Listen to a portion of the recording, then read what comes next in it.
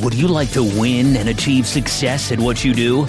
Welcome to the Winner's Ways podcast, where we create winners every day. And now, your host, the author of Winner's Ways book and life coach, Bola Alabi.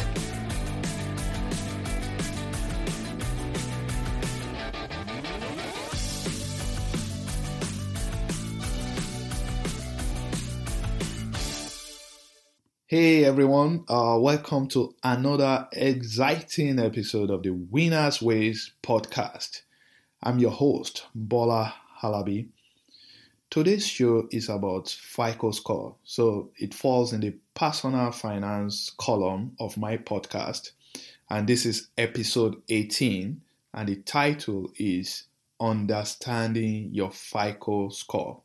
The FICO score is the most widely used credit scoring model in the United States, and the score ranges from 300 to 850.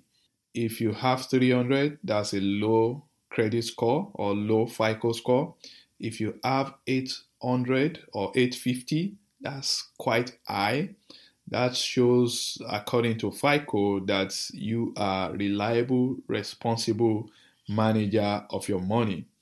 So FICO, that's also called Fair Isaac Corporation, was founded by Bill Fair and Hal Isaac. The purpose of FICO score is to rank and rate people in terms of their credit worthiness. The FICO score is used to measure a consumer risk. So if a bank is going to lend money to you, they want to assess you based on how you manage your money. So if you have a low score to the bank, you may not be as responsible as a person with a high score. So if you are going to need money from the bank, you better make sure that you have a high FICO score. So on today's show, we'll be talking about factors that can affect your FICO score. There are 5 main factors that we'll be going through today. The first one is your payment history. And this is perhaps the most important because it contributes 35% to your overall FICO score. Your payment history is determined by how you pay your bill. If you pay your bill on time, if you are never late or miss any payment, that will help to boost your FICO score based on your payment history. If you have any delinquent accounts, maybe account that has been over 3 months and you've not paid, this is going to hurt your FICO score because it shows that you are not reliable. So number 1, payment history. Make sure you pay on time on all your outstanding credit or loans. Number 2, credit utilization rate. This contributes about 30% to your overall FICO score. Basically, the way they assess this is how much of your available credit are you actually using. I'll give you an example. If you have a $5,000 credit limit and maybe you've used over $4,000 out of this $5,000, that means your utilization rate is way too high. Experts advise that you should keep your utilization rate below 30% of your limit. So on a $5,000 credit, you shouldn't spend more than $1,500. That is $1,500 to make sure that your utilization rate is low. So basically, if you have a $5,000 credit, as a matter of fact, I will advise that you shouldn't go above $1,000 credit usage on your account. This is to ensure that you are not going above your utilization rate. Number 3, length of credit history. This contributes about 15% to your overall FICO score. Lenders like borrower with reliable track record of managing credit. So credit score generally improve as your credit history ages.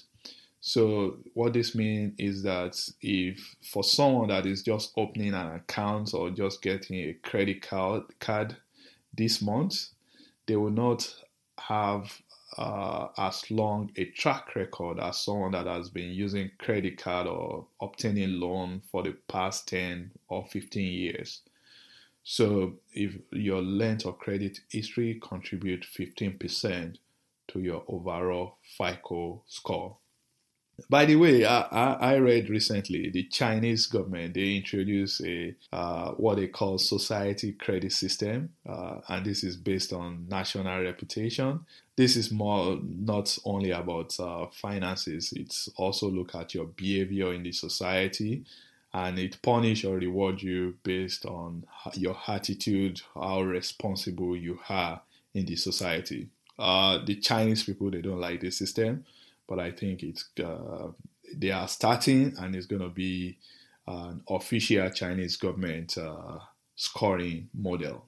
Number 4, credit mix. The FICO score tends to favor a variety of credits. So if you have different sort of loans that are open, auto loan, student loan, credit card, mortgage, if the more the mix you have, the better or the higher FICO will rank you. So credit mix is also important, and it contributes to those factors that can boost your FICO score. And number 5, new credit. Oh, by the way, number 4, credit mix contribute 10% to your overall FICO score. Now, number 5, new credits. New credit contribute 10% to your overall credit score. So if you have a new credit inquiry or you open a new account, your credit score will be impacted most of the time negatively, because they will view you as you are going out there to borrow money. So the question that we should ask is, why is FICO score important? And it's simple. If you have a low credit score or a low FICO score, you may find it difficult to qualify for credit card or loans. And when you qualify, you pay higher interest rate than someone with a higher FICO score. I'll put it simply. Someone with 450 FICO score may be paying like 8% or 10% on, let's say, an auto loan. Meanwhile, someone with 800 or 840 FICO score will most likely only pay about 4% or less on the same loan. So you need to make sure that you improve your FICO score.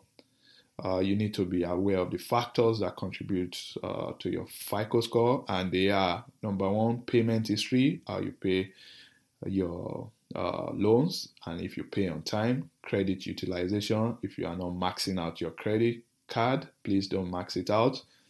Number 3, length of credit history. The longer you've opened credits, the higher your score. Number 4, credit mix. The more the varieties of loans or credit that you have open, the higher your score. Number 5, if you open new credit, that's new inquiry, it will also impact your score. Finally, I try to discourage people from going into debt. I've been in debt. God help me. I overcame my debt. If you can do without debt, the better it is for you. So what do I recommend? Try to make sure you live within your means. Don't go and borrow money. If you have to keep credit card, make sure it's just one. I have just one credit card. I used to have 8 when I used to have lots of debt. Again, God help me. I've paid off all my debt. So don't go into debt. That's my advice. Of course, at Winners Ways, our mission is to create more winners. I want you to win and succeed in your finances and career. Please subscribe to my podcast, rate and review me so that we can attract more listeners. Till next time, thank you for listening. Keep winning.